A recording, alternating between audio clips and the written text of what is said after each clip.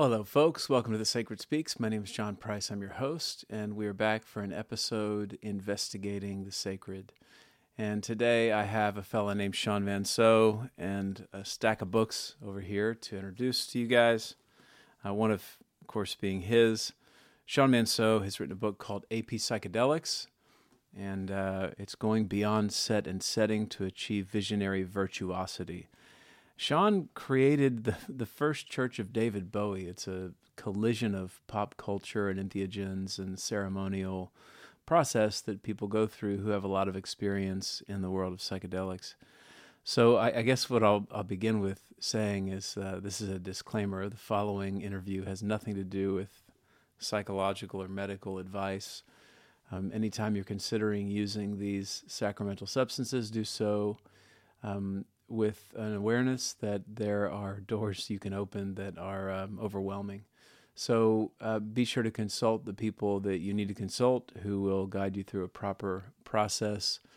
Of course, everything's changing nationally in the United States in the world of psychedelics, so it's an important time to be able to go proceed through those avenues where you have a real curated environment that people have cared for and your safety set and setting have been ensured. But Sean offers a lot of ideas for how to further expand this process. And I guess this picks up on a thread that Dr. Bill Barnard and I actually picked up with Dr. Bill Barnard a few episodes ago with the Santo Daime tradition, and that what Sean's proposing and talking about in the First Church of David Bowie is a new religious movement and a new sacramental process, a new ceremony. And it's compelling, interesting, and Sean's an incredibly likable person, so it's fun to talk to. It's fun to talk to him about this. So with the disclaimer said, I want to introduce Sean and his work, and then we'll move on to some other things and get started.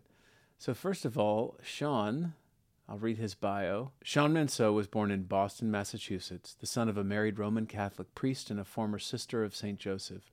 At various points, he has been a mall janitor, a lounge act guitarist, a failed paratrooper, a San Francisco bike messenger, a video game animator, a Muay Thai instructor, homeless, an East Village NYC bartender, a failed novelist, a gym owner, and a video game industry executive. In addition to AP Psychedelics, going beyond set and setting to achieve visionary virtuosity, he is the author of the spiritual autobiography, Spotify the Gnostics, Here's the First Church of David Bowie. The coaching manual by the numbers, a practical guide for instructing multimodal GPP training, and the novel Lap Dance, and the short story collection You Are Not a Planet, and other stories. He lives in Portland, Oregon with his dog Jones. And please see below to the link to purchase the book. It's a $10 book on Amazon, and it's a fun read for anybody who has been mining this territory. So thanks, Sean, for the interview. Thanks for connecting, and just thanks for the inspiration. So I want to jump ship real quick. You'll get to Sean in a moment. Quickly, a couple things coming up on The Sacred Speaks. In this order, I think. The first is a conversation I'm excited about, Hermetic Spirituality and the Historical Imagination, Altered States of Knowledge in Late Antiquity by Walter Hahnengraf. And this was a cool conversation at the right time of my life, and I'll be releasing that episode in a few weeks. Then coming up, I have an interview with Edward Beaver on the realities of witchcraft and popular magic in early modern Europe, culture, cognition, and everyday life. We're going to jump into witchcraft. And then at some point, I've got an interview with Doug Lynham, From Monk to Money Manager, a former monk's financial guide to becoming a little bit wealthy and why that's okay. Doug's a really good guy and he's just a fascinating human, so I'm excited to have him on. Of course, I'm excited for all these things. A couple of notes. I want to point you to the Center for the Healing Arts and Sciences, a boutique integrative clinic that my wife and I created a while back. Certainly look us up at the Center for HAS, link below.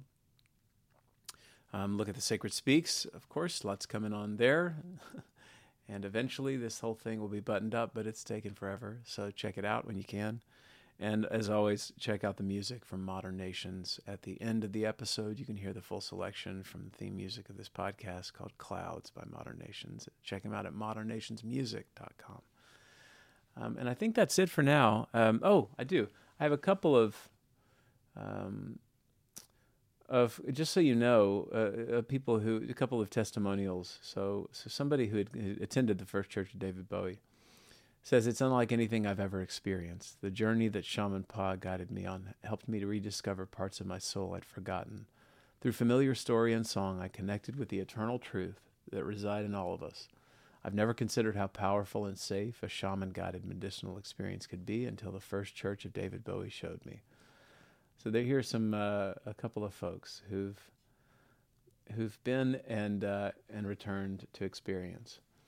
My experience was transformative. I really wasn't sure what to expect, but I trusted Sean fully and was not disappointed. I worked through some tough points to emerge with a sense of strength and positivity that I could hold on to for many years. And Sean's practice could be called a ceremony, but it might as well be called a service. He leads people through what starts off seeming like a dazzling psychedelic disco dance, party, concert, performance, art piece, but draws on all those present in an immersive experience that goes far beyond that. And as he draws you in, he simultaneously pulls you down into the depths and through the rabbit hole. And when you've come out the other side, ascended, you feel energetically cleansed. So a lot of cool things Sean's doing, and check out his book. For now, that's it. Let's leave it there.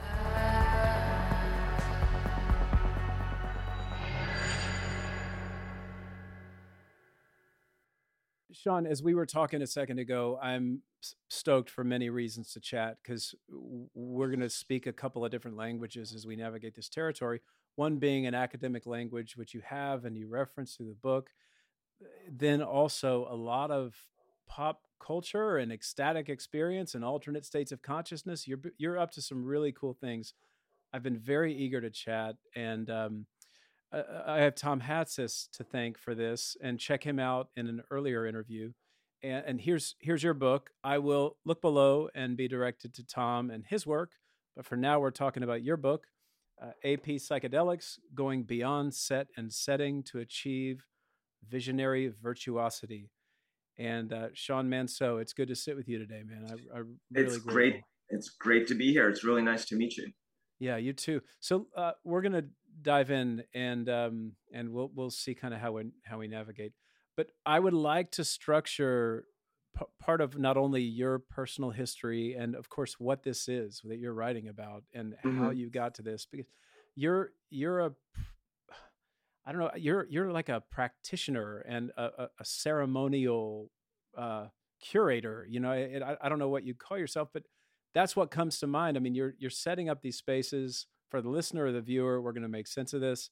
There's a lot of academic and intellectual and ecstatic currents that are, as you said earlier, making their way through the collective unconscious into popular culture and the sciences. And we're in a radical period of time.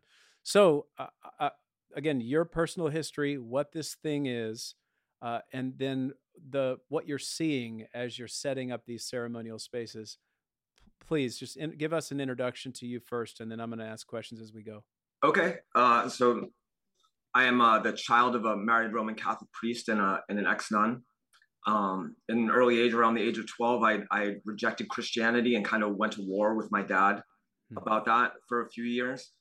But the apple didn't fall very far from the tree. In college, I worked with, or I experimented, I should say, with psychedelics recreationally, like so many of us did. Yeah. And I inadvertently, I had one night that was supposed to be just a good time hanging out with my friends, turned into a full blast ontological revelation. And I had a spontaneous intuition of what turned out to be emanationism, in this sense that there is an ultimate ground of being that, in contemplating itself, divides, and then in further contemplation continues to divide and ends up creating a reality that's organized into levels, in each level sort of being fractally self-similar to the next. I'd never been exposed to any such ideas, but when they arrived, they hit me like a hammer. And I ended up writing my undergrad thesis about that. That was this period where a book called Chaos, I forget what the subtitle was. The author was James Glick. It was this popular science book about chaos theory and fractal mathematics, which at the time were just starting to become known. And I saw a similarity between the way certain systems that seem chaotic on the whole are actually turn out to be fractal when you graph out their behavior over time. I saw a similarity between that and the way consciousness is organized, according to the perennial philosophy and mysticism. Mm-hmm. So can you talk about that for a second, just so people can kind of be oriented? Perennial philosophy, chaos theory. So I wrote up a brief. Luckily, I had a friend who was a journalism major who sat with me. I just asked him, please just stay with me because I was in really way over my head. And he took extensive notes about the experience, and I was able to reconstruct what happened later.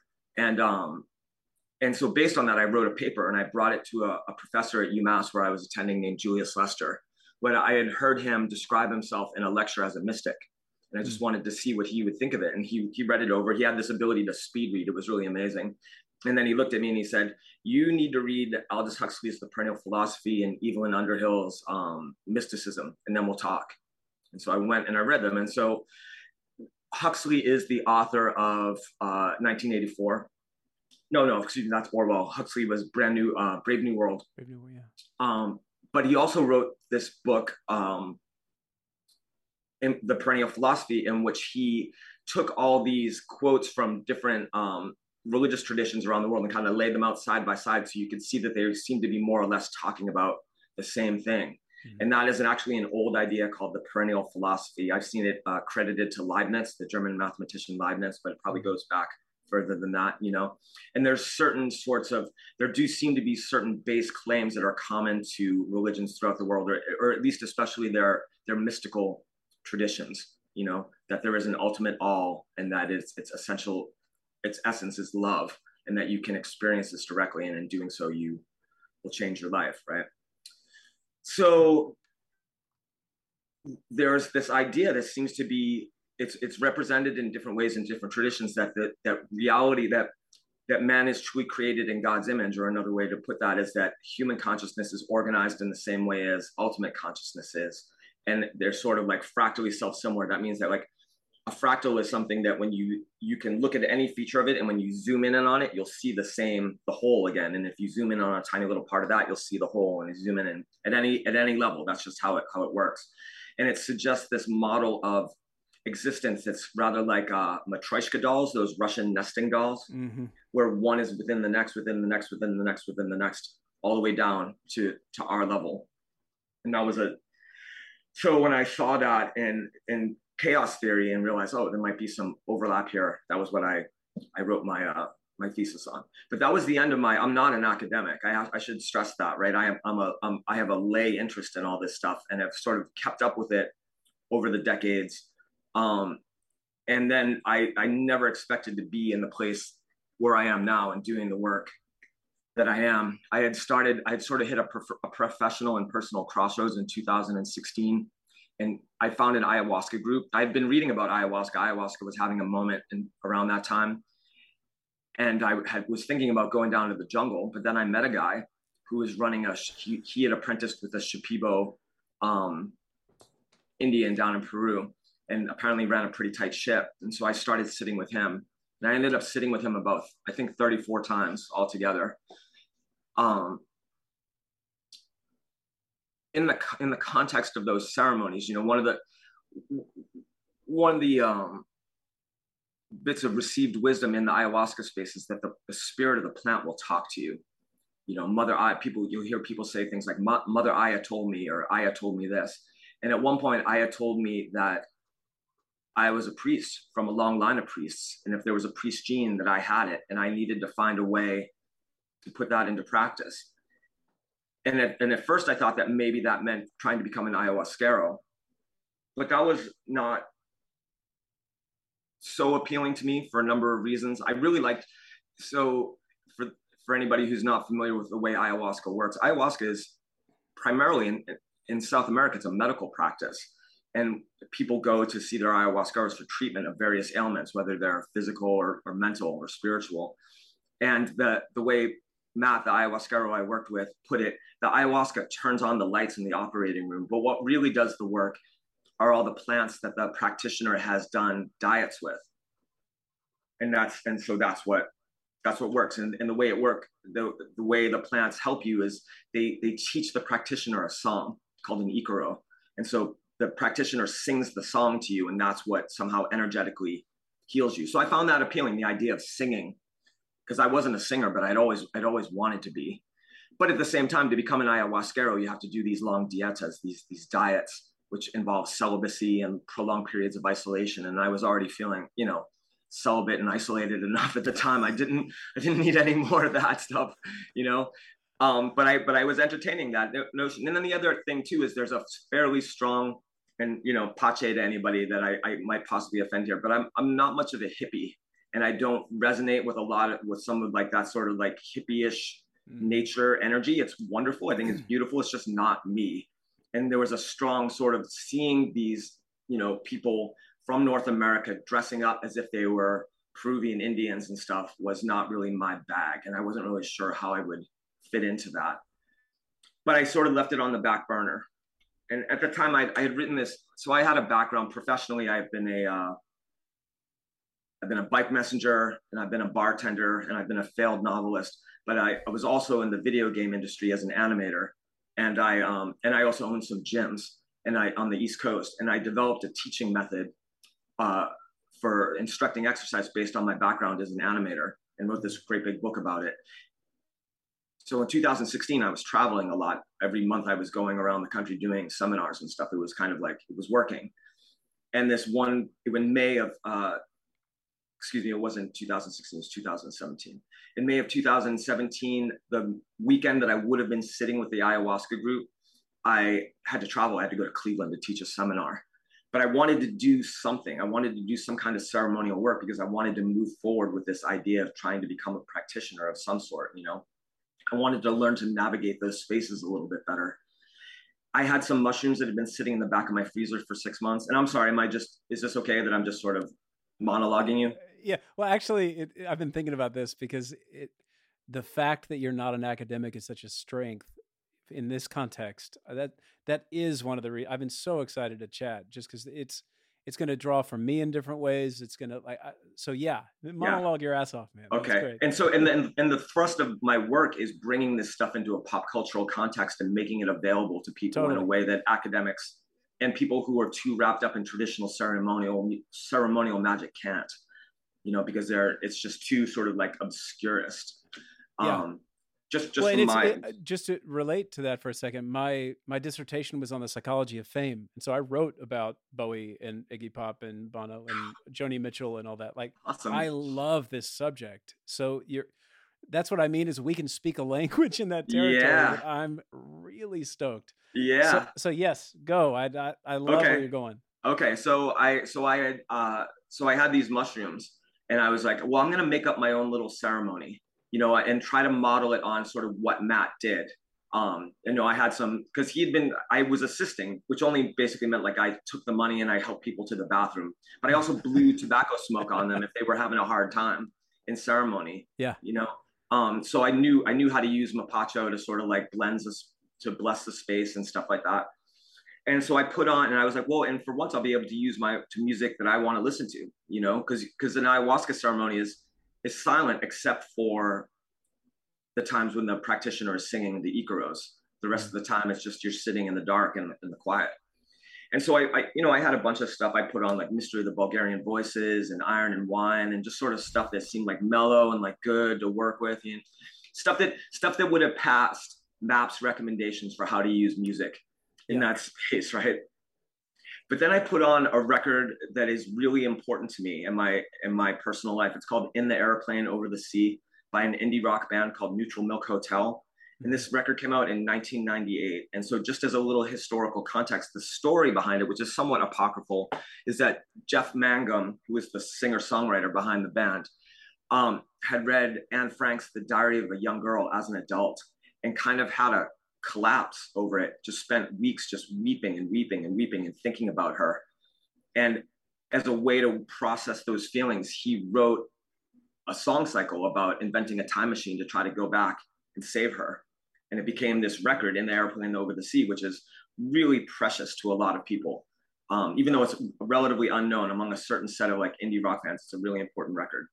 So I put that record on, and I'm listening to it and I'm grooving to it and everything. And then I did a little, another thing that I learned about from the ayahuasca space is using hape, which is a tobacco snuff that has often has extra psychoactive ingredients. So I had some called Mozzie's Extra, which has a little bit of toei in it. And so this stuff is not psychoactive by itself, but when you use it in combination with another psychedelic medicine, it changes your visionary experience. So I did a little hape, and I saw this beautiful, like it was this sort of idyllic backyard American nighttime summertime scene, like a backyard patio with Japanese lanterns and lights and stuff like that, and little kids playing, and it was wonderful. And then the song started playing called "O Comely" and "O Comely" it's just Mangum and his guitar, and it's this dirge. It's this really like funereal dirge, and it's effectively, as I say in AP Psychedelics, I describe it as in a Michel Gondry Science of Sleep kind of magical realist way. It's about Anne and about her terrible fate. And as I'm listening to this track, I'm starting just doing like a gentle sort of rocking. And then I started to feel like the sadness of of the song started to overtake me. And then spontaneously, I started getting images of the camps. I saw like these windowless brick buildings and barbed wire fences and churned frozen mud. And as the more I saw that stuff, you're seeing it basically, it's like there's a strong parallel between the psilocybin experience and dream states. In a lot of ways, like the psilocybin, once you get past the the walls are rippling or whatever, like especially when you're working just with your eyes closed, what you start to see in your what I call your visionary space, which is just your mind's eye, is a lot like dreaming, or at least like hypnagogic sorts of images. So I'm seeing these images and I'm getting these stronger and stronger emotions in them. With that, those emotions start to become so strong that it starts to feel like there's an electric current flowing through my body, like starting from my feet and coming up through my body, which I'd never experienced before on psychedelics. And I had good 50 trips under my belt at that point between ayahuasca and LSD and mushrooms and stuff. This was a new thing for me. And as the emotion got stronger and stronger, my sort of davening in my seat got stronger and stronger. And I found myself clenching my fist because something was telling me to sort of like hold on to the energy, which I did. And then when the song reached its climax, I spontaneously took in a big breath and opened my hand and blew the energy that I felt like I'd been containing in my fist out into the room, and then did it to the other side, and then just sort of fell back and was like, what the hell was that? And had a distinct impression that the mushrooms themselves were sort of like, what was that? Do that again. And so I started experimenting and found, just for the rest of the evening, because at that point, that was probably like, I was probably peaking at that point. I was a couple hours in. And I found that I was able to get different aesthetic effects from working with different songs. And that was fascinating to me. Like what I was seeing in my head would sort of change in character and content and intensity based on the song that I was working with. And I wasn't at all sure what that possibly meant. But there was only one way to find out, and that was to go do it again.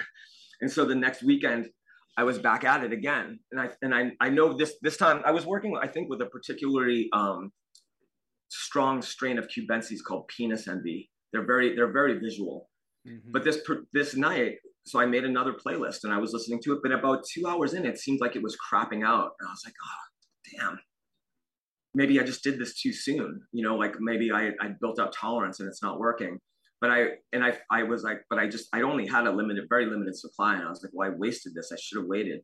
But I remembered somebody tell me that if you smoke some weed, you could sort of like reawaken the mushrooms. And I had a pre-rolled joint. I wasn't not much of a pot smoker, but I had some around. And I was living in a tiny little studio apartment in Seattle. And I went outside, and I don't know what possessed me, but I took 3 hard hits of pot in about 2 minutes. It was literally like, and then again, and then again. And then when I went back inside, my hands, I was shaking because I could feel like something was coming on like a freight train. And I put on this song by the Smashing Pumpkins called Cherub Rock. It was from a record called The Siamese Dream. And this song was important to me in my youth. And this is one of the things that ends up being important for this work is some songs are better for this stuff than others. And songs that the first time you heard it, you're like, I need to hear that again. I need to hear that again. I got to listen to that again. Those are very efficacious. And listening to that song on that level of psychedelic load just blasted me out into like way into like, you know, the quote unquote ego death territory. But what I always, of course, the ego death is not the end goal. For me, the ego death is like, have you ever seen Watchmen? Yeah. The movie and the comic Watchmen, right? When the physicist, I forget his real name, who ends up being Dr. Manhattan, ends up in that, he has his like lab accident that tears him apart at a molecular level. That's the ego death, right? But the important thing is that he reassembled himself under his own will, and then he can work with that energy in a completely sort of coherent and lucid state. And over the course of the last 5 years, that is what I've learned to do. And I'm going to try to, so I told a friend about it, and he told me about a comic book called Phonogram. And in Phonogram, there are these young hip Brits in the 90s who do magic, like Harry Potter style magic. But the way they do it is they listen to pop music, and that gives them the fuel that they need in order to cast these spells. And I was like, oh, I just felt this moment of recognition. And I decided to call what I was doing phonomancy, which is what they called it, which made me a phonomancer, somebody who could do basically magic in the sense of transforming my consciousness by using music in this very intentional way in this context. So for the rest of the summer, I experimented, and then two really significant things happened. One was I decided to combine this practice with sigil magic. And so for anybody who doesn't know, a sigil is a symbol. It's a kind of witchy looking glyph that encodes an intention. It comes out of the practice of chaos magic, which is basically like the 70s punk rock version of ceremonial magic. And so, and I don't know what possessed me to do this, but I wrote out an intention. I wrote, teach me to do magic, David Bowie. And then what you do is you cross out the vowels and any repeating consonants, and then you combine them and to get a certain shape. And what you do then is you charge it. And there's a variety of ways to do that. Grant Morrison, the comic book writer, did it by bungee jumping, by holding the sigil in his hand. And the most popular technique is you masturbate, and at the moment of orgasm, you look at the sigil. And the idea is that somehow that imprints it upon your personal unconscious. From there, it makes its way out into the collective unconscious and acts as a seed for a new reality, the results.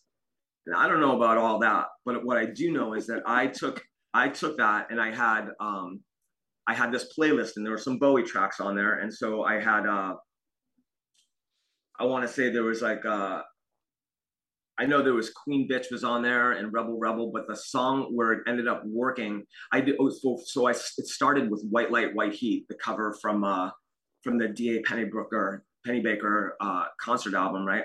And so I was looking at it, and I concentrated on it when they go at the end. I'm like concentrating on it, and nothing happened. And then Moon Age Daydream started, and then I was having a full blast 3D lucid dream vision, like nothing I'd ever seen before. And what I saw was myself, and I was like, it's middle of summer. I'm in this tiny little apartment. I'm shirtless. I'm in just a pair of black shorts, and dancing. That's how I realized I could, because this stuff made me anxious, especially at the doses I was working with. I needed to do something with the physical sensations of being on that many drugs. And the way that I worked with it to prevent it from becoming agita was to dance. And so I was dancing with these songs, and I saw myself on stage shirtless and dancing, and there was a crowd in front of me, maybe 100 or 150 people. And I knew that in this space, I was on mushrooms, but so were they.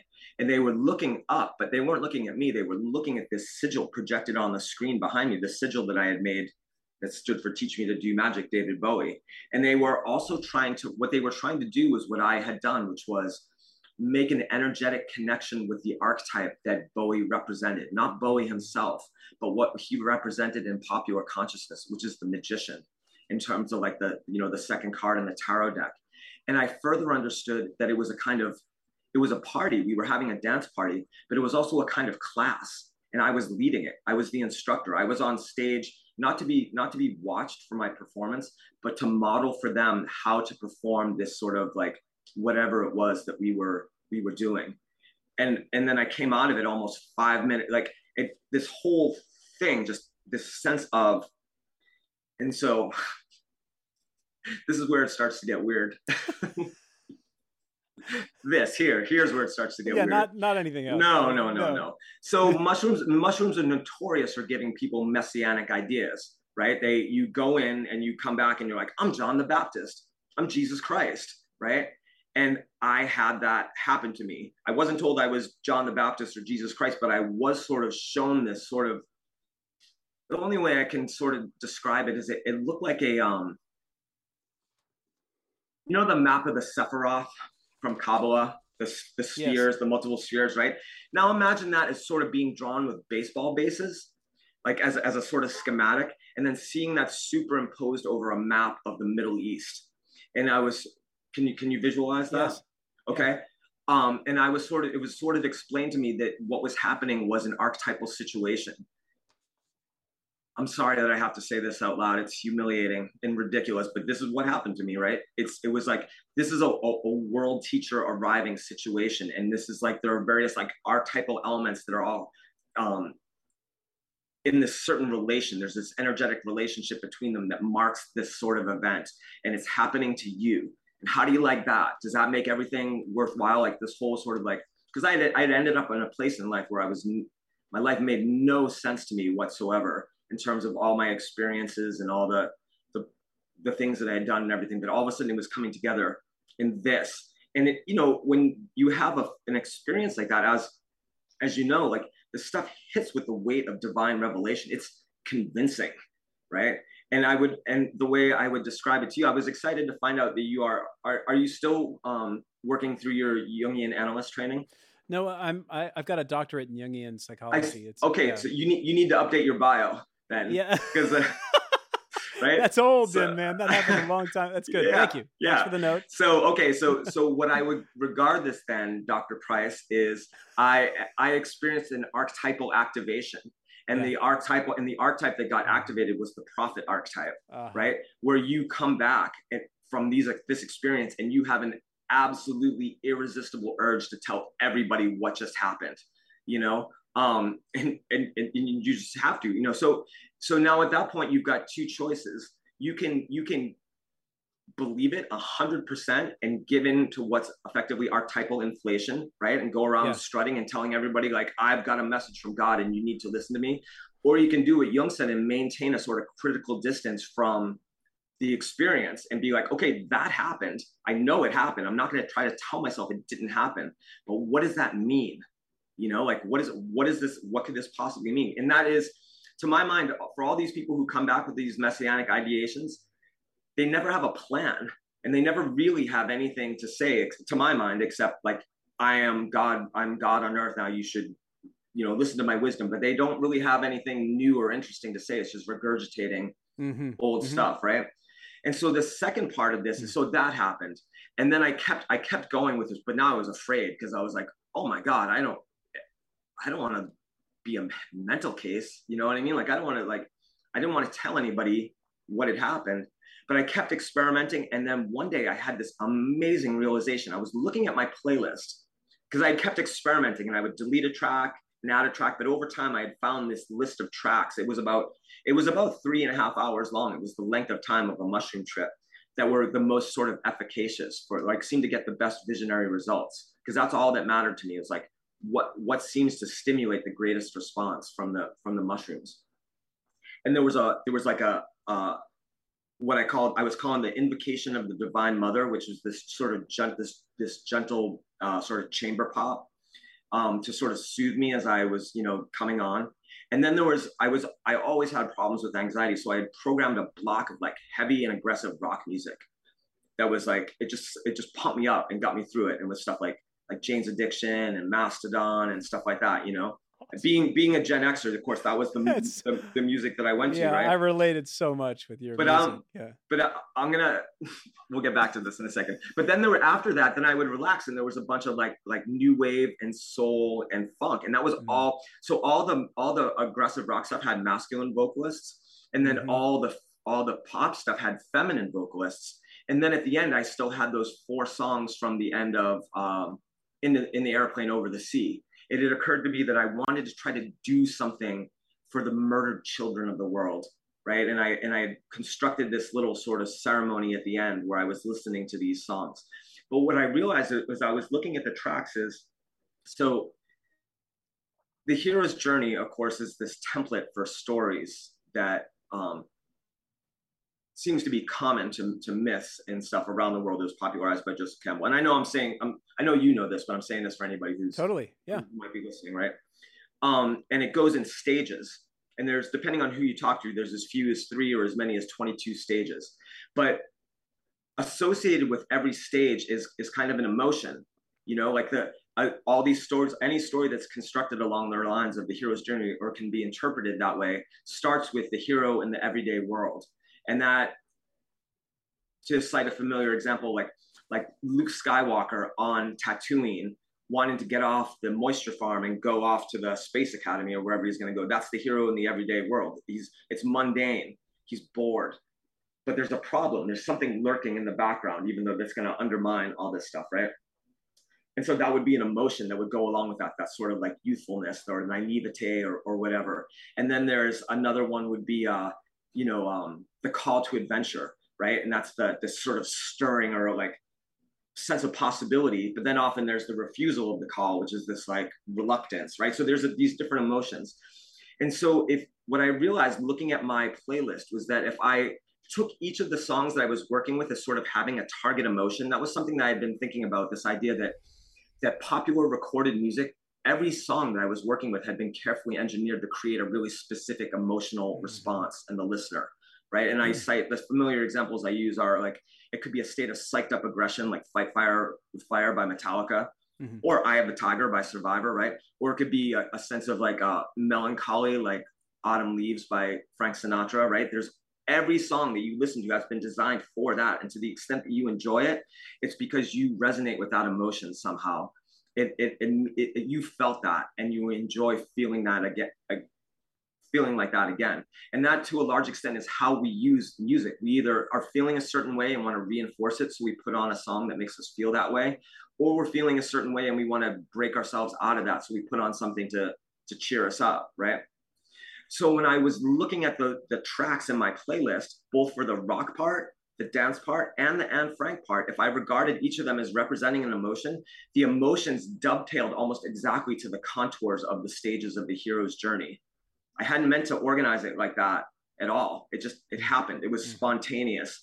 And that hit me again, like a ton of bricks. I'm actually getting goosebumps just now, just like remembering it. It was this, it felt like synchronicity, right? Which is a meaningful coincidence. And, for somebody standing outside it, well, it's just a coincidence. But the point of synchronicity is it means something to you. It hits you like, whoa, something happened here. Something came through me here. And then once I realized that came together with that vision I had of being on stage and performing. And I realized that what I wanted to do was present this phonomantic rite, as I was calling it at the time, as a theatrical experience. When was this? This was the summer of 2017. Okay. Yep. So almost exactly 5 years ago. And that I was going to have these dance parties that were going to also somehow be theater and involve like costumes and lights and everything, in which I would do this work with other people. We would do it together. We would go through these things and have these, because what I had come to realize, there's a lot more to all this stuff than just the practice itself. There is actually what I'm working on now is basically a new conceptual approach to religion. But this was the nascent beginning of what I consider my phonomantic method. So there's phonomancy, which is the practice of inducing visionary trance by listening to popular music while under the dose of a high dose of psychedelic, right? That's the actual practice, phonomancy. But then there's the phonomantic method. And what the phonomantic method is that practice, but also a series of conceptual innovations. And everybody's familiar with the idea of set and setting, right? That's this common idea that, for an optimal psychedelic experience, you want to go into it with the right mindset and you want to have an optimal setting, which is, generally speaking, from a therapeutic point of view, quiet, and safe and as soothing as possible. In fact, that's the whole point of considerations of set and setting, is to reduce the amount of stress that people are under, right? What I've done is introduce 3 more S's: structure, stress, and skill. And it totally changes the way that you can use this stuff. Rather than being a passive recipient of the effects of the medicine, now you can have active agency. And you can actually use it both to control the psychedelic experience and use it as part of a practical program of self-actualization. And so this stuff was basically I was thinking about this idea of structure, like structure in terms of what that means in terms of this ceremony that I was putting together meant like putting it on a schedule. Like you were going to have something to do every minute of those 4 hours, right? Having a ceremonial structure to it, a beginning and a middle and an end, like, but for me, that's like an invocation and a processional, and then the main magical workings and then a recessional. It was going to have narratives, and that there were going to be stories that would be told that would indicate the emotional target of each song to follow, to help the audience follow through it. And then there was also activities. There were specific things that you were supposed to be doing, and they were on a gradation of difficulty. I mean, the first level is just being able to stand up and dance. Even though you might want to sit down, the mushroom might make you want to sit down, you actually have to be able to train yourself to have this, overcome that tendency and get up and dance, because dancing embodies the emotion of the song. And then from there, the next step is singing along with it, because singing is effectively a control system for the psilocybin fueled control psychedelic experience. It affects you in terms of cymatically, in terms of how the vibrations you're feeling in your body, but more importantly, it brings you into the narrative space of the song and helps you feel that emotion. And that's something we all spontaneously do when we're alone in our cars and listening to our favorite song. We start singing along and really like getting into it. And getting into it is the key, because when you amplify the emotion and you keep amplifying on it, and if you're on a sufficient dose, eventually the emotion grows so strong that you are no longer feeling your personal emotion, but starting to feel the collective human experience of that emotion. It's archetype. And so I am conjecturing, and this is based on my n=1 sample, that archetypes are not just these static images that you can encounter, and they're not just influences in your behavior, but they're sort of like these energetic currents in the divine mind, like the Gulf Stream.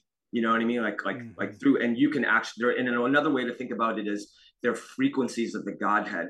If I like to draw the analogy between, mystics talk about the Godhead as being this white light that is love, like this, eternal white light. But, the sun sends white light too. But if you hold up a prism to it, you can see all the different spectrums of light within that white light. And to me, all the emotions that we experience are actually the emotions that the God experiences, or the goddess experiences, or however you want to put it. And it's what we feel is just the palest reflection of that. And so what this whole theatrical thing that I put together is an opportunity to train that with other people. And now I'm landing it, I'm bringing it home. So I fully believe that anything you can do by yourself can be amplified and intensified by doing it alongside other people. Whether that's going to watching comedy or going to see live music or whatever, and that is certainly going to be, that's could possibly be true of the mystical experiences that psychedelics can create. But in order for people to gather in groups, you're going to and do more than just lay there on their mats and have technically speaking, an ayahuasca experience is a group thing. You're in a group with people in the Maloka, right? But everybody's on their mat and everybody's isolated. Everybody's just in their own thing. What I'm proposing is something where you're all coming together to have to share moments together. In order for that to happen, you have to have readily understandable activities. And you also have to have a modicum of self-control, so that if you start to have difficulty, you don't spoil the experience for everybody else. The stuff can be extremely stressful, and you have to learn to be able to control yourself and deal with those internal stressors. And there's a model for this right now, which is Santo Daime. And so I've been wanting to go there. The last guy I interviewed was Bill Bernard, who just wrote a book called Liquid Light on the Santo Daime, and a lot of correlations here. Yep. So much so, but the joke that I make in AP Psychedelics in my book is that if the cliched thing would be to say that the phonemantic right and it's entheotainments, which is my Yeah. trademark for this ceremonial thing, right? Entheotainments is if the cliche thing would be to say it's Santo Daime on steroids, but it's Mm-hmm. not really. It's Santo Daime on the gamma bomb explosion that created the Incredible Hulk for a variety of reasons. Part of it has to do with the use of technology, just the Mm-hmm. sheer like electronic amplification, and then using music videos and lights and costumes and everything to create really, really, really intense environments. Yeah, exactly. It's fucking fantastic. Um, and and of course, then just the pure raw emotion of the songs themselves. Because the fact of the matter is, most of them like and pache to everybody who writes, like, has been writing like their own ikaros and stuff like that. But I find, I just attended a magic ceremony the other day, and this woman had come up with this thing, and she had this very sort of like sing-songy refrain that she would do. And I don't want to do it because I don't want to, make it back to her. I don't want to insult her. But it just wasn't, it was fine for what it was, right? But you can, the what you can do is you can take these all-time classic pop songs that millions of people have loved, like Atomic by Blondie, Mm-hmm. and Mm-hmm. repurpose that as a hymn to the goddess. And then you can sing at the end, when everybody's singing Atomic at the end, they are invoking her presence. And when you do it together, like, what you're doing is you're singing along with the recording, and among other things, what that does at a very high level is it enables a kind of do you know the term ekagata No. from Buddhism? It refers to one pointed concentration or meditative absorption. And there's this trick that you can do when you're on a very big dose, but you're also able to concentrate really, really super strongly, and the music's loud enough, is that you sing along with the track, but the music is actually louder than what you can hear coming out of your mouth. But you neurally remap your oral experience of the song onto your own vocal apparatus. In other words, you are singing, but you're hearing the voice on the track as your voice, Mm-hmm. and it overcomes this subject object duality. And when you do that, it drops you multiple levels deeper into the collective unconscious. This Um, reminds me of what Dennis McKenna and I spoke a while back, and he was talking about Terrence and he in the jungle messing with vocalization and yeah, kind of syncing the vocals with the mushroom's voice, which yeah, is radical. yeah. So what you're really doing is bending the power of the mushrooms to your will. You're taking that magic. That I'm not reminds me fucking of a kidding. friend. Yeah. Yeah, it's not easy. It's hard, but the results are spectacular, or they can be, and you're supported by the song itself. You don't even have to be that good a singer, as long as and the song is Mm-hmm. constantly calling you forward to become a better singer. And that's, I mean, there's so many stumbling blocks to me being able to bring this to the world. But one of them is the fact that Americans are not singers, and our culture sort of in Mm-hmm. a lot of ways discourages people from learning to sing. They just are afraid of it. But I've taught myself how to sing over the last 5 years. And if I can do it, like, anybody can do it. It's not to the level that anybody would want to pay to hear me, but I can actually do it. And that makes, like I said, it becomes this control system. And there, I did it. You did. I Thank you. mean, Thank you. you Thank you fucking for did being it. patient. Oh, you're kidding. I'm fully attentive. But I have questions, and this is kind of where we. Thank you for all that. That was informative and inspirational. I, as a clinician, of course, when I was reading your book, I was thinking, I have that healing kind of container, setting the container, Yeah. but there's something else in this, which you're not infantilizing people. I mean, you're noting, by the way, here's the disclaimer. This is not for anybody to jump into. You talk in the book about being able to build your skill level, as you say in the 5 S's. Build your skill level, be able to gradually increase your capacity to be in these visionary experiences and to learn the territory. And I immediately think of Stan Groff in Psychonaut, like this, to be learning the nature and dimensions of this interior space, and then how to come back, right? Because that's actually one of the parts of the hero's journey, is to reemerge into the world of the familiar, to bring back something that Yeah. is some token or skill. there's no point to it unless you bring back something for everybody else. Right. So that's the disclaimer part. And I think that's important because people are, you said early on when you, in magic, ceremonial magic, you kind of design your container around you because these energies, for lack of a better term, can take life of their own and can influence other people, can affect other people. So really being sure that you're creating the container. This reminds me of what people in the kink community do. Create the container, have the agreement, talk about what you want, what you don't want, like draw your lines. And I think, so that's very important. And I want to say that as we are going to dive into some applications here. May I just interject quickly with totally. I can clarify. I have I've got a good metaphor to address what you're talking about, cool. Which is I draw in the book. I draw an analogy between the clinical use of psychedelics in a therapeutic session is a lot like what a physical therapist does, where they're taking a person who is ill or injured and bringing them back to a state of normal functioning. And that is it's a really careful process. You know what I mean? You've got somebody who's got a hurt knee or a hurt back or whatever, and they do these restorative exercises and they get back to the point where they can walk without pain. What I am doing is akin to what a strength and conditioning coach does, which probably isn't surprising given my background, where I'm taking people who have normal, healthy capacity, and by subjecting them to carefully titrated doses of stress while they're in an altered state of consciousness, and consenting and fully aware of what they're letting themselves in for, totally, I can help them develop super normal psychological capacities. And that's great. Yeah, and I really like. So, okay, I'm going to take that because I got a lot of threads I want to get into. Your use of the term anti-fragile is I really appreciate it. So I want to talk about cancel culture and trigger warnings and all that, and how you're taking it on in a different fashion. You know, because the image is a very safe, contemplative, low lit, calming space where you have two people that are there with you, that are highly trained, that are taking you through a process. This is the total opposite of that.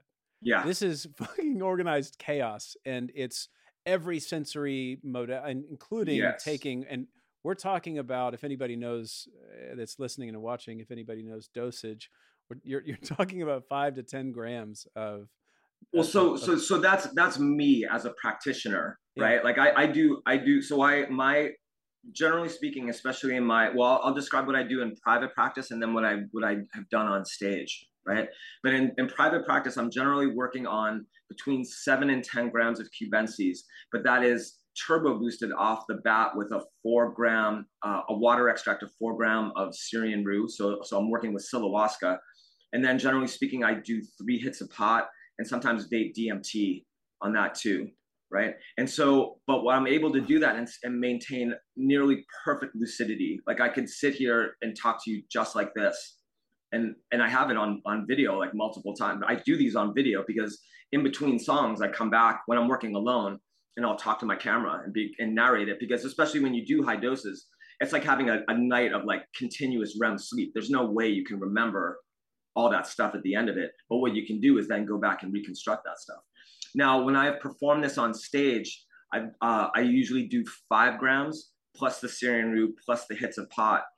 But what I'm doing though is I am performing live and on stage in front of a crowd and like running lights by on cue by like hitting foot switches on the floor, and then in between songs getting off stage and like changing costumes in the dark, and then actually doing the visionary. So there are psycho-spiritual exercises that you can do with many of these songs, like specific, in the what I call the stereo myth, that's the rock part. So there's I told you it goes through the stages of the hero's journey, right?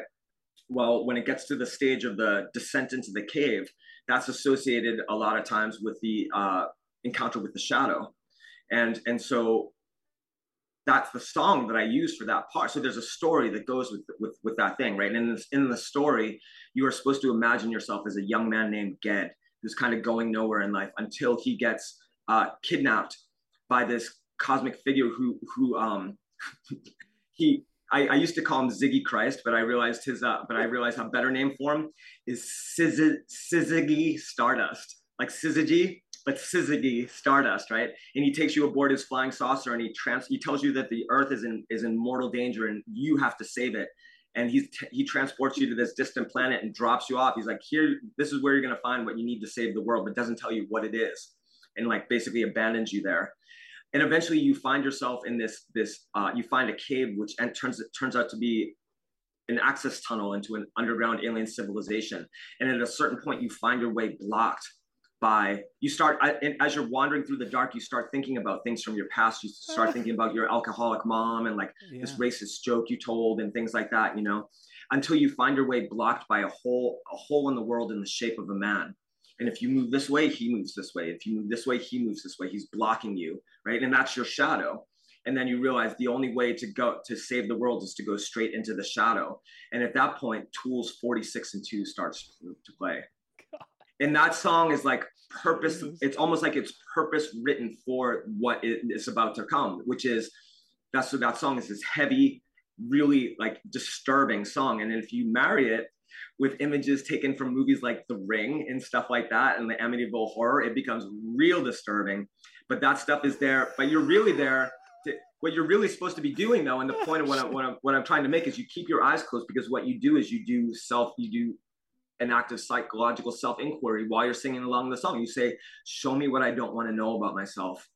And it's just like doing active imagination, except that it's fueled by psilocybin. But you're doing it while you're singing and dancing along to this song, while you're on stage, while you're on a super heroic dose of substantia. And that is what I mean by visionary virtuosity. That is a proof of concept of the level of control that you can develop doing this stuff. And that's kind of why I go on stage like that, to show like, you can do this. This is possible.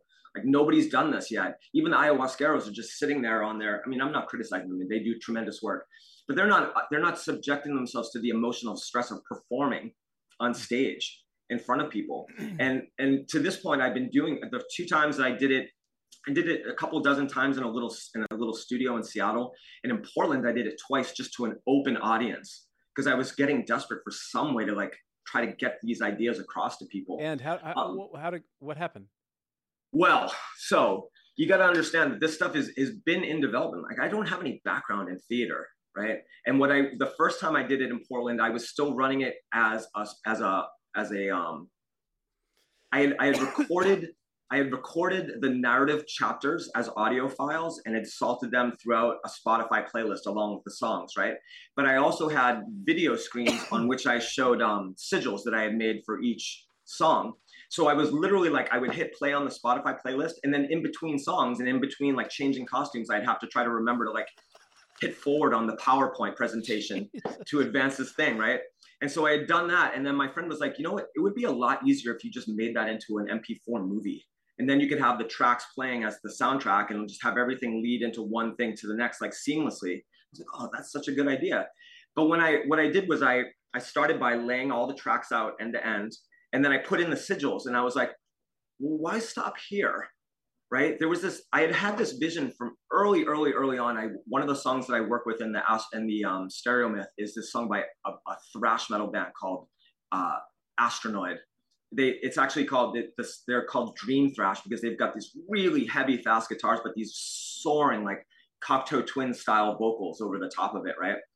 And there's this, during the guitar solo, when I was doing this stuff in the summer of 2017, I would always see images from the trench dogfight at the climax of Star Wars. I'd be hearing like this really fast ripping music go by, but I would be seeing the X-Wings and the TIE fighters and stuff like that. And just as an experiment, I found that film clip on YouTube and I put it in, and I was like, holy fuck, that's so cool. And then I ended up making music videos for every single song, right? And what I quickly realized was that you can excite these emotions in people, and then you can shape that excitement by using images to shape the aesthetic of moment. And this is very therapeutic, by the way. There's a concept called reverie from Ogden. This is very much the bringing in the imagination of the analyst and having that be a part of not necessarily overtly. You don't need to be saying like, oh, I'm thinking about, but how do you use where you're going? Like if all of a Yeah. sudden as the analyst or the therapist, I'm thinking about quicksand and dying and like what's happening that this person's not conscious of or not bringing into the space, and how can you bring them out a bit further? And so just to give you another concrete example. So you know Jane's Addiction. Of course.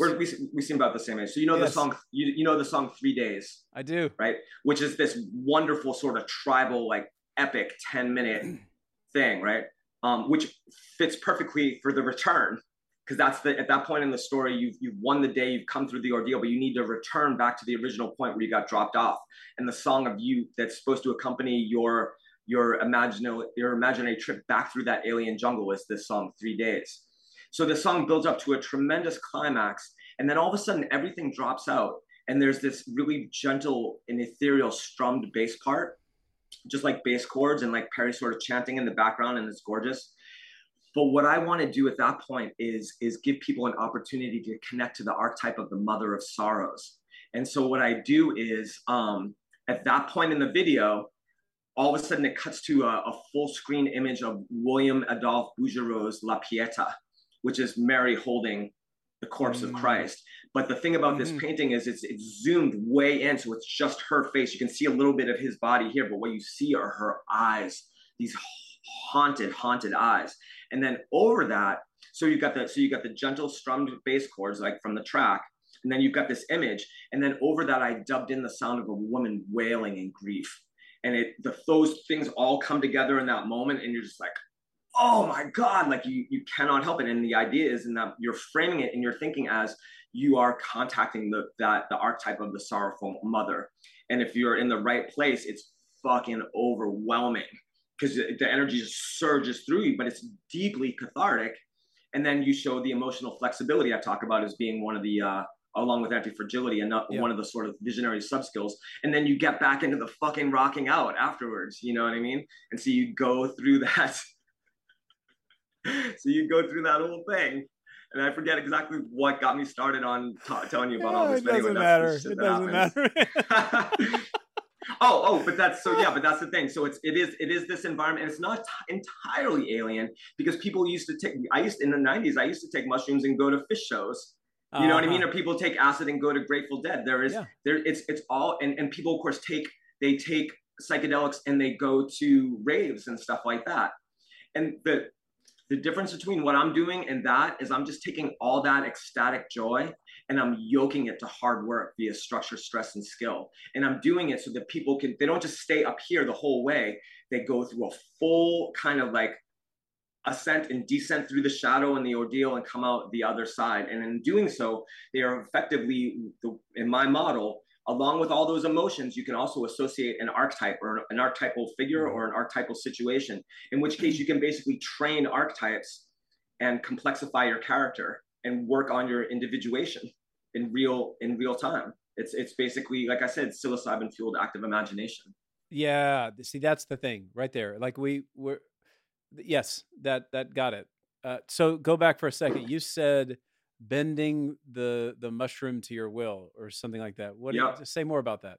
Well, especially when you add in something like Syrian root really makes you want to like lie down and just dream, but I have an intention. I want to be on my feet experiencing powerful emotions. And so I don't give into that. And in fact, in the early days when I was first learning how to do this, I'd be dancing and feeling like I was wearing a 50-pound weight vest because I was actively working against the physiological effects of the mushrooms and having to effectively strengthen my will to the point where I could stand up against it and say, like, we're doing this, not what you say, and not in a disrespectful way, but I'm the human being here, and I'm worshiping the goddess with this, or I'm doing, so the first Church of David Bowie Shamanic Cabaret is a working prototype of this. It's so good, man. I know. It's so it's fucking ridiculous, but it's awesome. People always ask, like, why do you worship David Bowie? And I'm like, I don't. You don't. Except you don't worship Bowie, but what you do actually at one point is you use the image of Ziggy Stardust as a way to access the energies of the self. the child part of the tripart deity, the self with a capital S, Well, this is right? the symbol and the sign. You know, it points This, to something. yeah, Don't let it so the be way I think closed. about it is so you have these intense rushes of, you connect with the divine, you connect with the sacred, and you could just leave it as this abstract experience of energy. But you don't take this stuff literally. What you do, and what religions do, what theistic religions do, is they create an image of a human being for this energy to inhabit. And so you can relate to it as one person to another. And the way I always describe it to people, it's like holding up a stained glass window to the light of the rising sun, and his spirit passes through that window. It comes alive for you.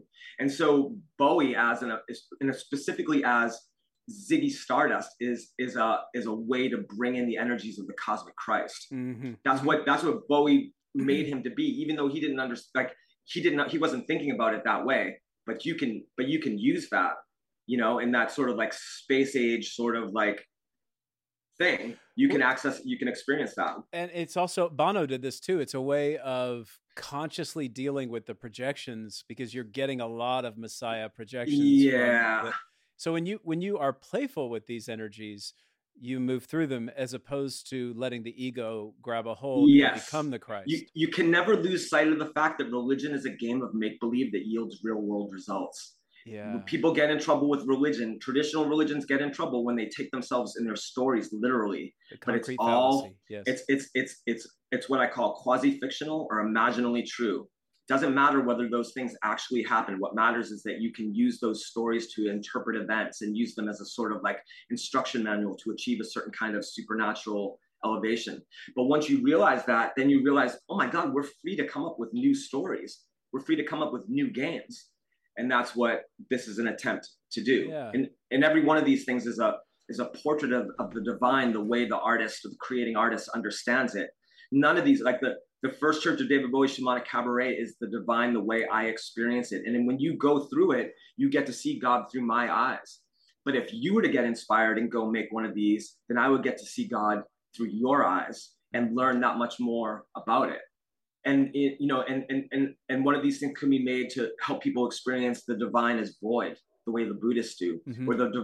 or God as planetary matrix, the way the Gaian worshippers do.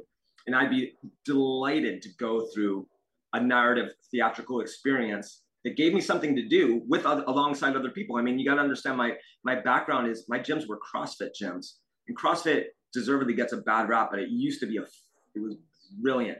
And what was brilliant about it was that it taught everyday people how to use like legitimate athletic training methods and then put them in groups to do it together. And they would adjust the difficulty level of the movements or the weights or whatever to everybody's individual thing, but they would all go through it together. And in doing so, they would experience communitas. They would have an ordeal together and then come out feeling bonded. And that's why CrossFit became so incredibly popular, because it provided that in a way that nothing else does. And that's what this does too. It creates these ordeal experiences that you can go through with other people and be like, everybody has their own unique experience of it, but it's the fact that you did it together that's the important thing. Well, then maybe you can help me out with a question I've been thinking about a lot. How we seem to go through these patterns of something becomes alive and it's rich and it does take us somewhere else and it's powerful, and then it becomes reified enough that it becomes concrete. Then it's a kind of empty dogma that's not just the path, but then you have people go, no, you're doing it the wrong way, and you're not doing the first thing first and the third thing third. Have you thought about how to keep that aliveness in this space? Yeah, you keep making new empty attainments. So, and I imagine one of the things you do is open up the model, right? That like as soon as you become proprietary with the model, then that's a closed system. Yeah. But what I like about what you're doing is it's really inspiring. You said it at one point in the book that if you had somebody with a theatrical background with production budget, I mean, we just went to this NASA like VR program where you were wearing a VR headset, like walking through a space station. It was radical. And as soon as you get that kind of production value behind you, it's kind of endless. Oh my God, there's no end to the creativity that you could bring to it. There's two important things here. One is that whatever you're doing actually has to produce some species of gnosis, which is to say direct and immediate experience of the divine, which is as unmistakable for anything else as an orgasm. Yeah. It's, Yeah. you know what I mean? It's totally fucking gobsmacking. If it doesn't like put you on your knees at some point, like it's not real. Yeah, that pure and all and terror and all the emotions of it. You know what I mean? So it's got to have that. And then the other part is you just keep telling new stories. Like I have another one. I wrote God, this one will probably get me assassinated at some point. I wrote a pagan Gnostic retelling of the Jesus myth, in which that's a mashup of Moulin Rouge, Romeo and Juliet, and Jesus Christ Superstar. This is so great. I'm so refreshed right now. Good, I'm glad. In which, well, check this out. This is fucking awesome. in which Jesus at age 18 is just this kid roaming through the countryside, like he works in his dad's carpentry shop, but he's getting really good at like painting little like, you know, filigrees and leaves and stuff on it. And in order to do that, he needs to gather pigments. So he goes out and gathers minerals out in the desert, like lazurite and limonite and stuff like that. And then, but he finds this flower, this orange flower that seems to almost be glowing. And just experimentally, he takes one of the flowers and he nibbles on it. Oh, it tastes pretty good. And so he takes a handful and sticks them in his pouch. And as he's wandering through the afternoon, he just keeps nibbling on them. And then gradually he starts to realize that they look a little different. Everything seems to be a little bit more there than it was, you know what I mean? And then he finds this, he ends up finding this oasis where no oasis should be. But he's having too good a time to worry about it. And when he kneels down to drink the water, he sees the angel Gabriel in the form of a dozen rings of burning brass, you know, with 1,000 eyes and all that stuff, right? And Gabriel tells Jesus what his job is going to be for the next 15 years. And Jesus is like, fuck that, and fucking runs for it, right? and goes finds his friends and tells them he wants to visit the brothel 2 towns over. And they've been going there for years. And Jesus, for whatever reason, didn't want to do it. But now he's like, I'm going to fornicate and God will not want me anymore. Mm-hmm. So they bring him to this brothel. And so in the critical difference of this story, it plays off the fact that Mary Magdalene and the Virgin Mary share the same name. In this version of the story, when Mary became pregnant at age 12, nobody believed her story about the angelic visitation and she didn't get married. Her marriage fell through and they sent her away to have the baby. And then the baby was taken away and she was sent to work in a brothel. So when Jesus and his friends, so now she's 31 years old and she's the owner of the brothel. And now when Jesus' friends bring him to the brothel, he meets this woman and he is absolutely poleaxed. She's the most beautiful woman he's ever seen. And she feels the same way. They have this instantaneous sexual attraction, but it's Jesus and his own mother. And what that plays off of is this, but that's a very old idea in pagan mythology, right? And so they go up to his room and at first, like, he can't perform. And so to get him to relax, she gives him a glass of wine. And just without thinking of it, he takes a handful of the leaves, which are now dried in his pouch, and crumbles them into the wine. And they drink it together. And they end up having a vision of themselves. They get high and they make love. And while they're making love, they have this vision of themselves as the goddess and her consort, the dancing god. And they realize who they really are and that they have this mission. And so when they come to, they still remember that. And they start throwing parties at the brothel where they serve wine like spiked with these flowers. And dozens and then hundreds of people were coming out on Friday nights to have these parties and remember that they are God.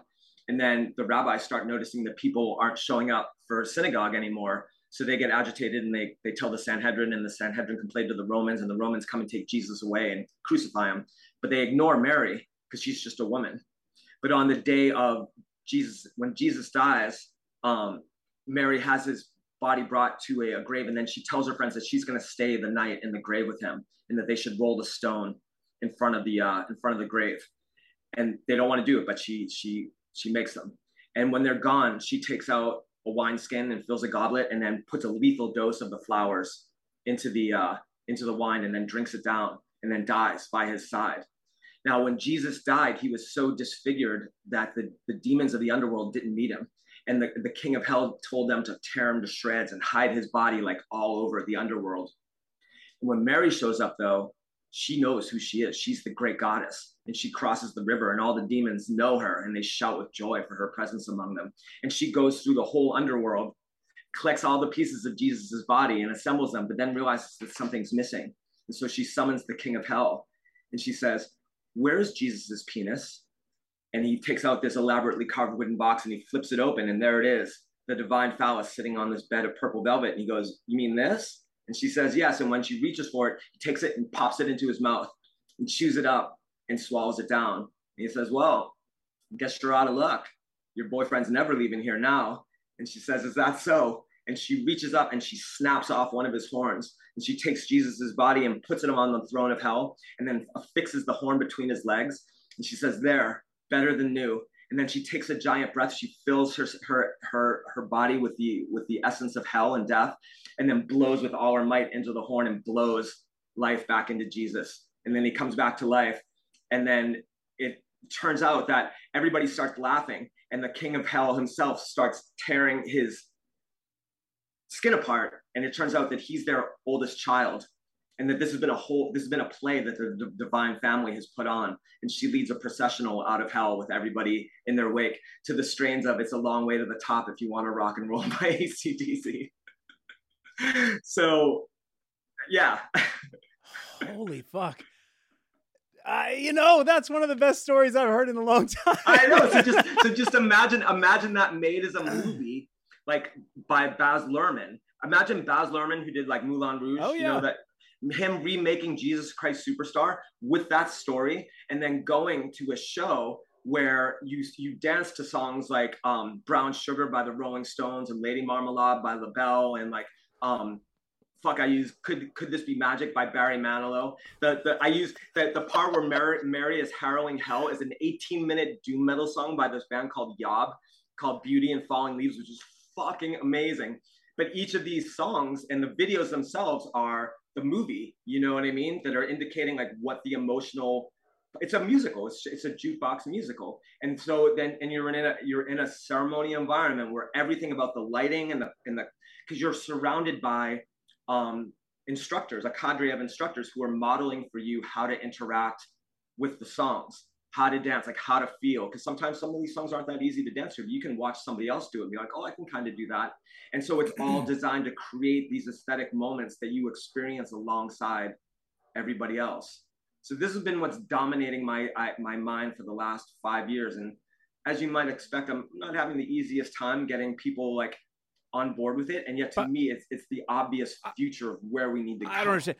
If anybody is listening who has access to people with money who want to make investments into things, please contact Sean. This would be wonderful to see. It'd be fucking amazing. We've got one major problem here. Freud, Jung, all these psychoanalysts wrote about incest in ways that was extremely valuable and very important to pay attention to. And it was, I mean, I guess it's part of our materialist assumptions right now that things are so concretized externally, as opposed to looking at the eros as a connecting principle and not erotic in the way that we've totally fucked up the term. But that's the first issue. When you see these gods that are fucking everybody and their mothers and children, and then there's rapes and all, these are connections, these are relationships, these are dynamics that are presented in allegorized form that evokes a kind of emotionality. And I think it's totally amazing. That is one of the best stories I've heard in a long time. Thank you very much for that. Well, and what this art does, so you're right, like in a lot of ways, like the American audience wouldn't be ready for that, but that's no reason to dumb it down. Not at all. What it is a reason to educate them and give people like, look, this is actually a common theme in mythologies around the world. Why is that? Because it says something psychologically. Yes. And you can't take it literally, but yet there's a scene where like in the Lady Marmalade song, in the music video in my head, Mary is basically chasing Jesus around the room. You know what I mean? Because he's unable, he's impotent and he's terrified, but she's like, "I'm going to work my wiles on you." And you are internally feeling this incredible, it's fucking hilarious because it's so uncomfortable because she's his mom. Like there's a sense of dramatic irony there. You know what I mean? Like, this is so wrong. Mm-hmm. And yet but so it requires you to be a grown-up. I think that we can call people to higher levels of sophistication. You know what I mean? That's what I see as like the being in the religion of the future is getting people to abandon literalism and just to grow the fuck up, you know, and like and get and be and you know what? If you hear about this and it really makes you uncomfortable or you find it blasphemous, don't go. Mm-hmm. It's not for you. You know what I mean? You can go to some other thing, you know, like whatever it's going to be. But that's every artist would have the opportunity to make those kinds of statements and make challenging and rewarding art. You walk, so earlier you were talking about this line. I'm imagining that you were questioning your sanity. I imagine that you've done that a few times. And there's a quote from Lionel Corbett that comes up. I've probably said this a couple of times on the podcast. He says the fundamental difference between a religious, like a true, capital T, I guess, religious experience and psychosis is that people who are having a religious event know who to share it with and who not to share it with. The urge to the prophet to sing from the mountaintop, which is that kind, like I have to proclaim this, and that it is then taken literally, is what people in a state of psychosis without the ego strength to differentiate. You've probably developed a great deal of psychological strength as a result of these practices. But there, if you're feeling anxious listening to this, anybody out there are very understandable reasons why. Like, this is walking a line of a fantastic and fascinating line that is not necessarily reserved for everybody. No. And what I'm doing is I've got a complete imaginal reality in my head. Mm-hmm. And when you bring, and I'm trying to instantiate it in consensus reality, I'm trying to grow it in consensus reality. People don't like having their realities challenged. It's deeply discomforting, and they'll retreat back into the bulwark of their understanding of how the world works, you know. And even within my trying to be judicious about who I tell about this stuff, I've lost friends, you know, and even my family, like they don't want to hear about it. My dad is a priest. My brother is the director of the American Museum of Religion at the Smithsonian.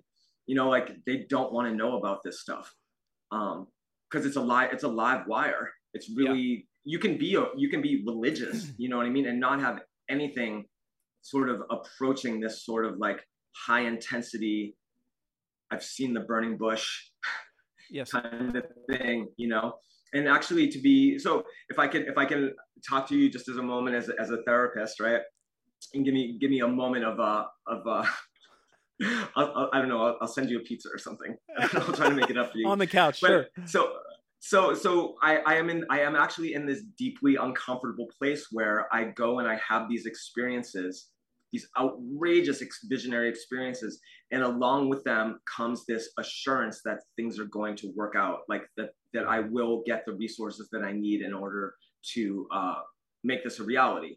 Whether that looks like coming into money or finding like an investor or finding a group of people who are already working along similar lines, it doesn't really matter to me. But the longer I go, full candor. Obviously, I put videos of myself in ecstasy on YouTube. Like, I'm not afraid of anything at this point. I'm like, that was a line I crossed a couple. It took time to get to that point of being like, if I don't believe in this 100%, how could I possibly ask anybody else to? But that wasn't an easy place to get to. I'm sure. You know, I had returned to the video game industry a few years ago, and I was working as like a middle manager, junior executive type, and I left that job in February. For over a year, I had known that I needed to quit that job. That it was sort of like I liked the people that I was working with were nice, and having a middle class income and everything was great, but it was also sort of like poisoning my soul. I really found working with video games to be antithetical to my values, because I want people to be in their bodies and to feel emotions. And I'm actually more and more convinced that phones and games are anesthetizing people to a large extent. And I realized I was starting to feel like I was working for Philip Morris or something like that. And so in February, I realized the time had come to kind of take a Kierkegaardian leap of faith and be like, I think this is real. I think that without being too literal about it or anything, like I actually think there are higher order beings that are trying to, and I also don't think I'm the only person doing this. I think that that the prophetic archetype gets activated during times of civilizational crisis, and that whatever is above us sends ideas down here to try to pull the society in a different direction, right? We're kind of in this, for my mind, this sort of like civilizational nosedive. And we need to have this sort of reboot at a spiritual level in order to pull us away from that. And the existing, what I call mass enlightenment strategies have failed to this. So we need new ones. And I got one, but I'm not the only one. There's probably dozens of people around the world who are having similar experiences and are also trying to bring this stuff in. And that's all fine and dandy to sort of entertain as an ongoing fantasy and like live that out in imaginal reality. But when you start trying to bring that into the real world, like eventually like quitting your job and living on savings so you can write books and concentrate on getting ready for the next sort of step in it, then things start to get uncomfortable. Yeah. Because because you're not delusional, you know for a fact that there's a chance that this isn't going to work. I used the analogy. I was talking to my friend last night. I often compare myself to Roy Neary in Close Encounters of the Third Kind. Have you seen that movie? Right. So imagine, Roy Neary sees a UFO, sees a couple of them, and then has this image in his head, right? He doesn't know what it is. He keeps trying to sculpt. He sculpts it in like shaving cream and in mashed potatoes. And eventually he ends up building this full-size sculpture in his living room of this geological thing. And then he finds, and he doesn't know what it means. It's driving him crazy. He just knows that he's got to make this thing and find it somehow. And then he finds out that it's actually Devil's Tower in Wyoming.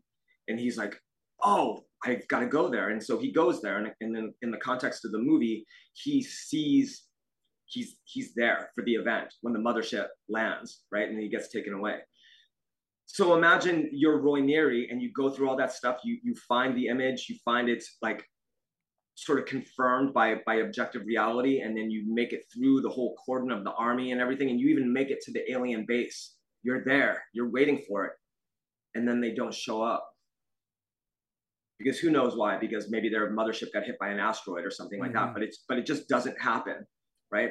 Like then what? You've given everything to it, and it didn't work. You know what I mean? And that's a fairly that has been my work this summer, is sort of like living in that space of profound precariousness. And every time I go back, I'm almost leery to. I try to do at this point I'm down to like one ceremony a month. For a while there, I was doing it 3 or even 4 times a month when I was really trying to get my legs under me and figure out what it was I was trying to do and develop skill with this. Now I'm down to once a month, and I know what's going to happen when I go in once a month. I'm going to go in and I'm going to fight these demonic forces that try to stop me at every step of the way until I finally break through into what I call belief space. And belief space is where you leave Maya or mundane reality behind, or specifically the idea that the mundane is the only reality, and you enter a reality where the goddess is the encompassing reality.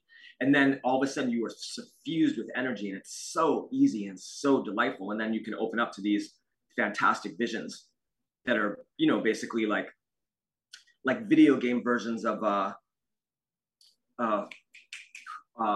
who is the famous William Blake, right? You know what I mean? Like of these Blake, you imagine like video game versions of like Blake illustrations, like mixed with like perfect, VR simulations of cathedrals and stuff like that, and you just have these utterly gobsmacking visions in which you come out like basically on fire, like, smoke still rising from your head and shoulders, and like being assured that you're on the right track and you're doing the right thing. And you come back into this place where you're all alone with it.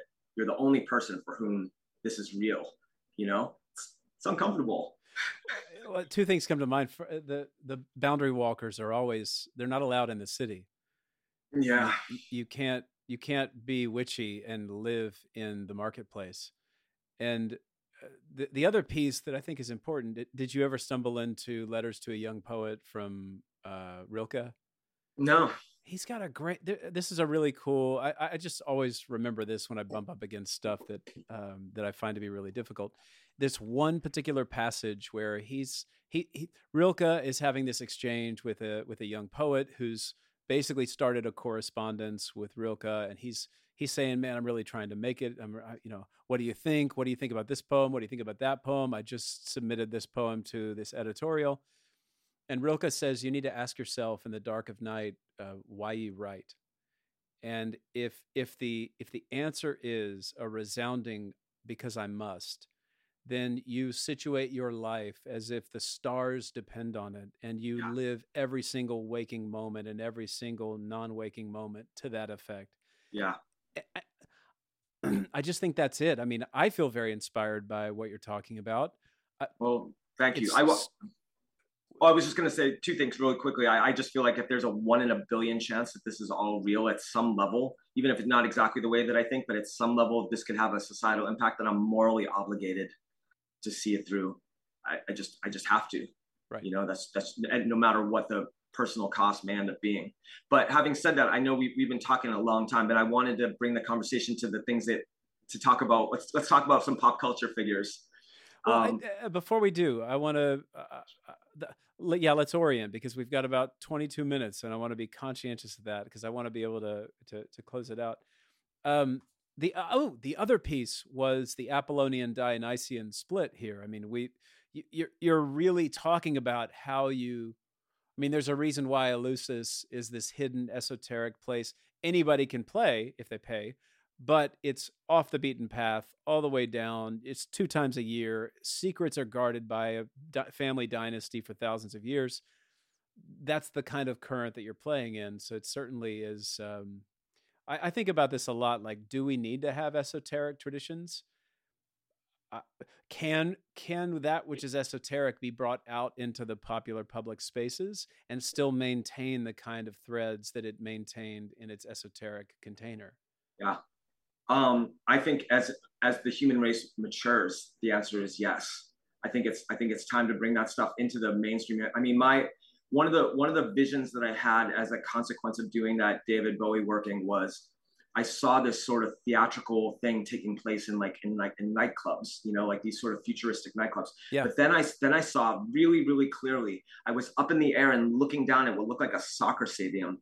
And there was 50,000 people there or something. Mm-hmm. And they were watching this spectacle. The way I describe it in the book is like a cross between like Cirque du Soleil and an old school Van Halen concert and the laser light show at the planetarium. But the thing was, I knew that they were all there on mushrooms to engage with a spectacle that was designed to create in them a direct experience of the divine.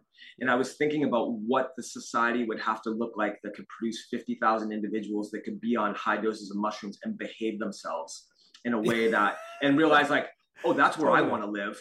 I want to live in that society, because you have to be a fucking grown up to do that. Excuse my French. Yeah. Forgive me, Majesty. I'm a vulgar man. Me too. No, that's actually that's a hole in my game. Like my goal, my thing is like, when you swear reflexively like that, I mean, you're either being mindful or you're being mindless. It's kind of a binary thing. And when I allow myself to sort of get carried away and use that kind of language without really thinking about it, I'm kind of being mindless. So I need to do better.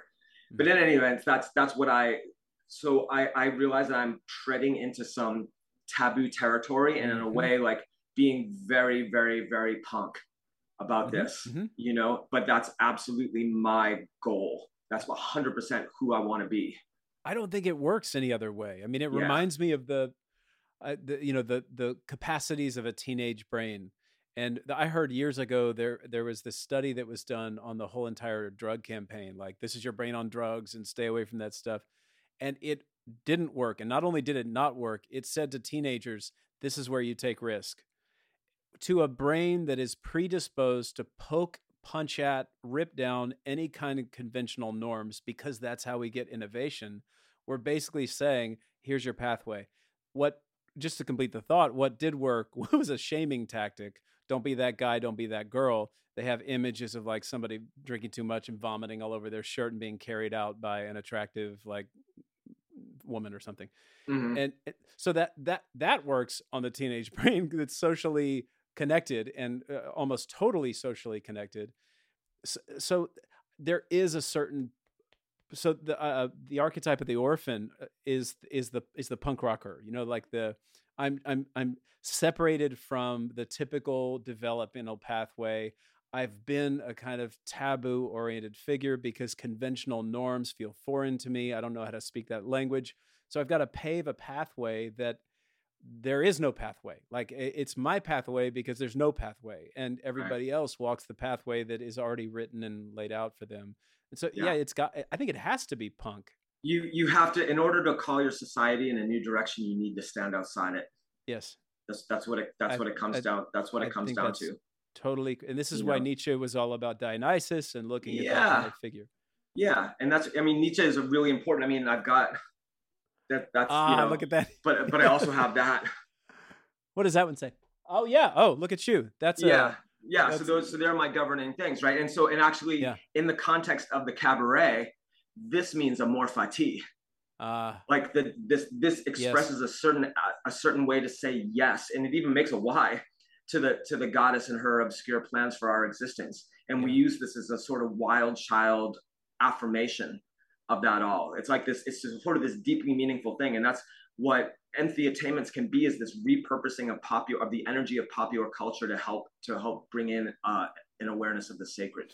Well, and my struggle, when I was doing my dissertation, is that academics don't write about popular culture. It's a taboo to write about that. Yeah. So when I head in there to do work on, I was reading a dissertation in preparation for my work. I forget her name. Sorry. She wrote a dissertation on archetypes in popular music, and she looked at everybody from Guns N' Roses and Metallica to NWA and U2, David Bowie, Joni Mitchell. I said that earlier. And like what's enacting, or what enactments are happening in the relationship between the performer and the audience, Yeah. and what kind of energetic dynamics are playing out within each individual. Why do they seek that out? Why does it tend to be male, um, not really nurtured folks who are going to these like heavy metal concerts and thrashing around and punching each other? Like, if we take morality out of it and say that's bad, what's happening there? And why are these people they're happy to do it? They want to Yeah. do it. Yeah. So I love the fact that you're mining through popular culture. It's Well, like that's rich. popular culture is where the religious impulse has been displaced in the Well United said. States and in Yeah. North America. I've had this discussion with my dad many times. I would tell him, Dad, when you see films of the Beatles debut on the Ed Sullivan Oh Show in man. Yeah. 1962, and you're watching those kids scream themselves in a frenzy, that is religious ecstasy. And like when you encounter the goddess in the context of a high, deep visionary experience, that's the reaction that it's like it's uncontrollable. That's the only rational thing to do, is to scream yourself like thank you, you know what I mean? Like, but that's what it is. And that's been and people like Bowie and Jim Morrison and stuff, they recognized that and played with it, but they were using it, they weren't actually religious themselves, you know what I mean? And they were willing to sort of play that messianic figure, but they weren't using that power to point people toward their own personal experience of the divine. But in a sense, like the way that you play the cabaret is that you role play that you are the member of a religion of the 23rd century. And as a member of this religion, you believe that God incarnated in the form of popular music during the late 20th and early 21st centuries. Like, there's something about the music that came out during that period that's specifically powerful and enables you to have like deep visionary experiences. And I think in a lot of ways, we sort of feel, as our culture has moved into this decadent phase, like you can see it everywhere, where we're just repeating the same old ideas again and again and again. It's been a long time since there's been anything innovative or particularly interesting in popular music, especially compared to that episode, I don't know, with the ground zero of that explosion, which would have been right around, say, like 1970, 71. When you look at the top 10 lists from those years, it's unbelievable. Like the quality of the album after album after album after album there. And so it's easy to, I have this concept that's in AP Psychedelics of, Freud had primary and secondary process thinking, right? And primary process thinking is magical thinking, where you think that you can wish something and make it happen out in reality, right? And then secondary process thinking is when the ego is adapted to reality and realizes that wishes don't make things come true. The tertiary process thinking, if I may be granted this, is where it's the cultivation of magical consciousness, where things mean what you want them to mean. that's the essence of religious belief right there. And so you can actually convince yourself that there's something special about that music, and it's observable because you just get better effects when you're doing phonomancy with it than with other stuff. You've said magic a couple of times, and I'm looking at the clock. I'm like, Jesus, Sean, we could talk for like 5 more hours. I know. Talk to me about your background in magic and how you. I don't really have any background in magic. I've experimented with chaos magic, with doing sigil magic. I watched Grant Morrison is this famous comic book writer, and he made a speech at the 1999 Disinfo conference that got me started. I mean, I've been really stuck in life for a while, and so I've been willing to try anything to try to like figure out like where I'm supposed to go and what I'm supposed to do. So I messed around with sigil magic and never really got anything except that one incredible fucking visionary experience that initial David Bowie sigil caused. I regard magic as I'm certainly not going to dispute that other people feel like they are somehow able to shape their reality by doing rituals and stuff like that. I haven't been able to do it. And yet I recognize magic in the sense that magic for me is an eruption of a capital M mystery that is eternal into the everyday world. It's this sense of like, you can feel it. It will give you frisson, right? It gives you the goosebumps, you know what I mean? It's just, and it's a sense of wonderful connection to a larger reality that is now flowing through you. You're no longer just isolated in this world of separate objects and everything, you know what I mean? But you're part of this flow, and not in a in a simply a unitive way, but in a way that empowers you. I can't express, this is a topic I could talk about endlessly. I start these ceremonies as myself, like laboring under a really high dose of psychedelic and forcing myself to like get up on my feet and do this work. And it's often really, really difficult. There are forces that you meet in the unconscious. I use the term resistance. I borrowed it from Stephen Pressfield, being this sort of idea of, there's something that wants to, well, for him, it's something that wants to stop you creatively. But Clarissa Pinkola Estes, who wrote Women Who Run with the Wolves, calls it the natural predator of the psyche. And it's the devil, that's what it's mythologized as, right? There's a force in consciousness that wants to kill you.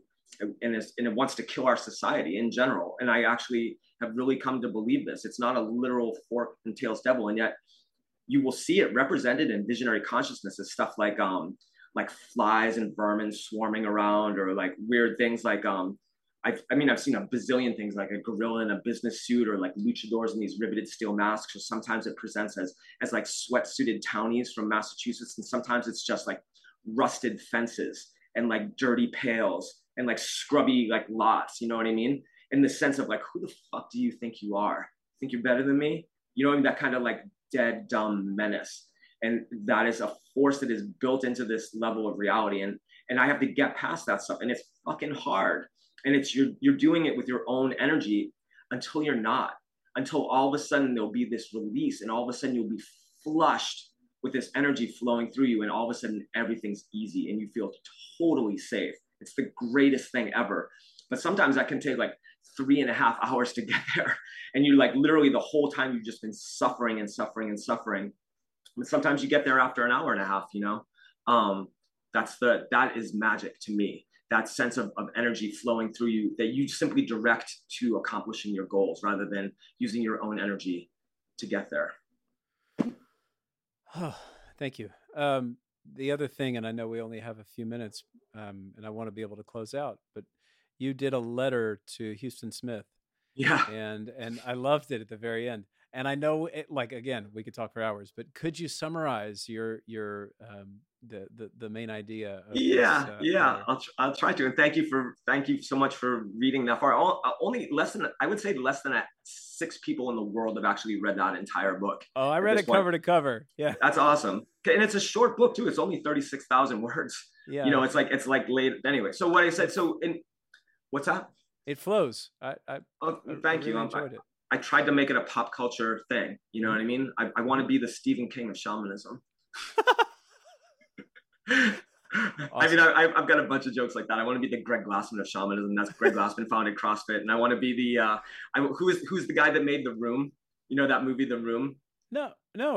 Oh, that's a topic for another time. Anyway, so Houston Smith was this professor of world religions at Berkeley, and he was there at the early days of the Harvard psilocybin experiment. He was there in there with Tim Leary and Ram Dass, Richard Alpert, and he wrote a book called Cleansing the Doors of Perception, in which he republished some of his early writings about the religious possibilities that psychedelics afforded.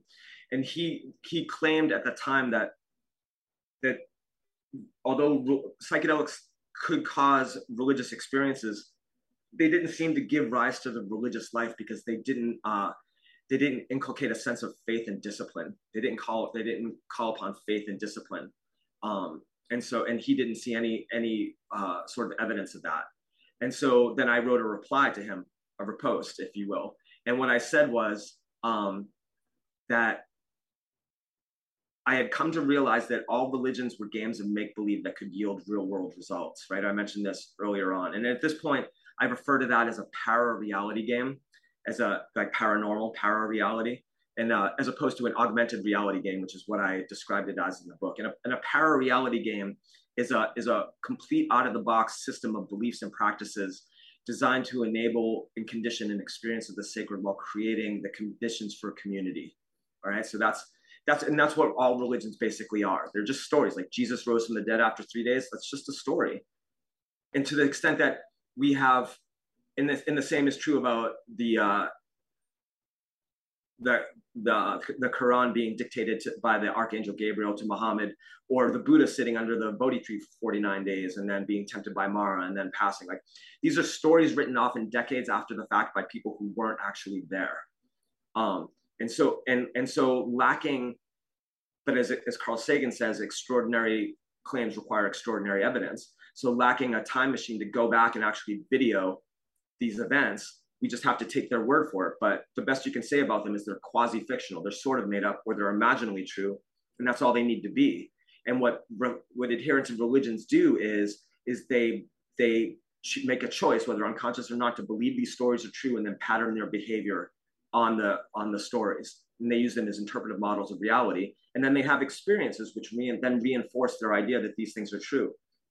But once you realize the fact that you're playing a game, the difference between what I'm doing and what they're doing is we realize, and I say we, me and the fictional people who are doing this with me, we understand that we're playing a game. But it's I'll just briefly read the thing where the quote. The phonomantic method and its entheotainments set chemically induced religious experiences in the context of a new kind of faith that is no less earnest or life-changing for being self-aware that it is quasi-fictional. It's a game that becomes reality the moment it puts you up close and personal with the goddess. Credo quia iocis et quia operator, which means I believe because it's fun and because it works. And that's kind of a play off of the famous quote from Tertullian, I believe because it's absurd, right? And then on the other side is that, so that's faith. And then the discipline part, it says here, achieving phonomantic gnosis is not easy. It's the result of disciplined efforts made to develop skill with psychedelic medicine. It demands courage and sacrifice. It depends on your ability to realize your potential across 8 dimensions of self. It is an answer to the not always welcome call of spirit. When Houston Smith wrote that nowhere in Western civilization could he find an example of entheogenic mysticism being joined to, quote, an exercise of the will toward fulfilling what the disclosures ask of us, he may have been correct at the time. I hope I've provided evidence that what he was looking for has now arrived. So, well, so there is something here about. I was chatting with Michael Winkelman last week, and the metaphor tends to show up about the television set, as you've heard by reading Huxley. The television set is the riverbed. The show is the story. There's something like these stories are so potent and tap into some kind of aspect of the structure of reality that and our linguistic symbol creating structure of our own kind of brain and mind pour enormous power into these stories. We will always be storying in a story. Yes, yeah. And the problem with the traditional religions is that they have for a lot of people, those stories no longer entice, they no longer inspire. And so ultimately what phonomancy, the phonomantic method, and entheotainments and power reality games is a religion for people who wouldn't be caught dead in church. It's a way for these people who are otherwise alienated and estranged from an experience of the sacred to have one and realize that that's the only thing that's real. And that's all that ultimately matters. Does it work? Does the practice you're engaging with get you up close and personal with that life-changing experience? Sean, thank you so much for writing the book and for doing what you do. This is a really unique conversation and process. I just feel a great sense of gratitude that you're doing this. Thank you so much for being an engaged and sympathetic listener. It means the world to me. So, yeah. Do you want to direct anybody anywhere? I'll certainly have links and all that. Is there anywhere people can... Just if you can buy my book, it's $9.99 on Amazon. Yep. And then you can, if on the back there's that I have virtually no social media presence. There's a website called popularpsionics.com. It's just a placeholder for this book, and then this one, which is my spiritual autobiography. And of course, you get the visual pun of that, right? Yes, I do. Yeah, I sure do. I honestly think that if this actually ends up working, there will be like people writing like PhDs just to like dig out all the popular culture references, because you basically need one in order to get a joke like that. But my personal email is at the bottom of it, and if you want to get in contact and like chat me up, I'm happy to talk to anybody. I'm happy to try to, if anybody has been doing this, gained any sort of comfort with psychedelics and are at all intrigued by this approach, I can give you some guidelines on how to get started with it. Just in terms of personal experimentation, and then developing like these ideas of like concentration and clarity and self-control in that state. Well, thank you for this. This is fantastic, man. Thank you so much.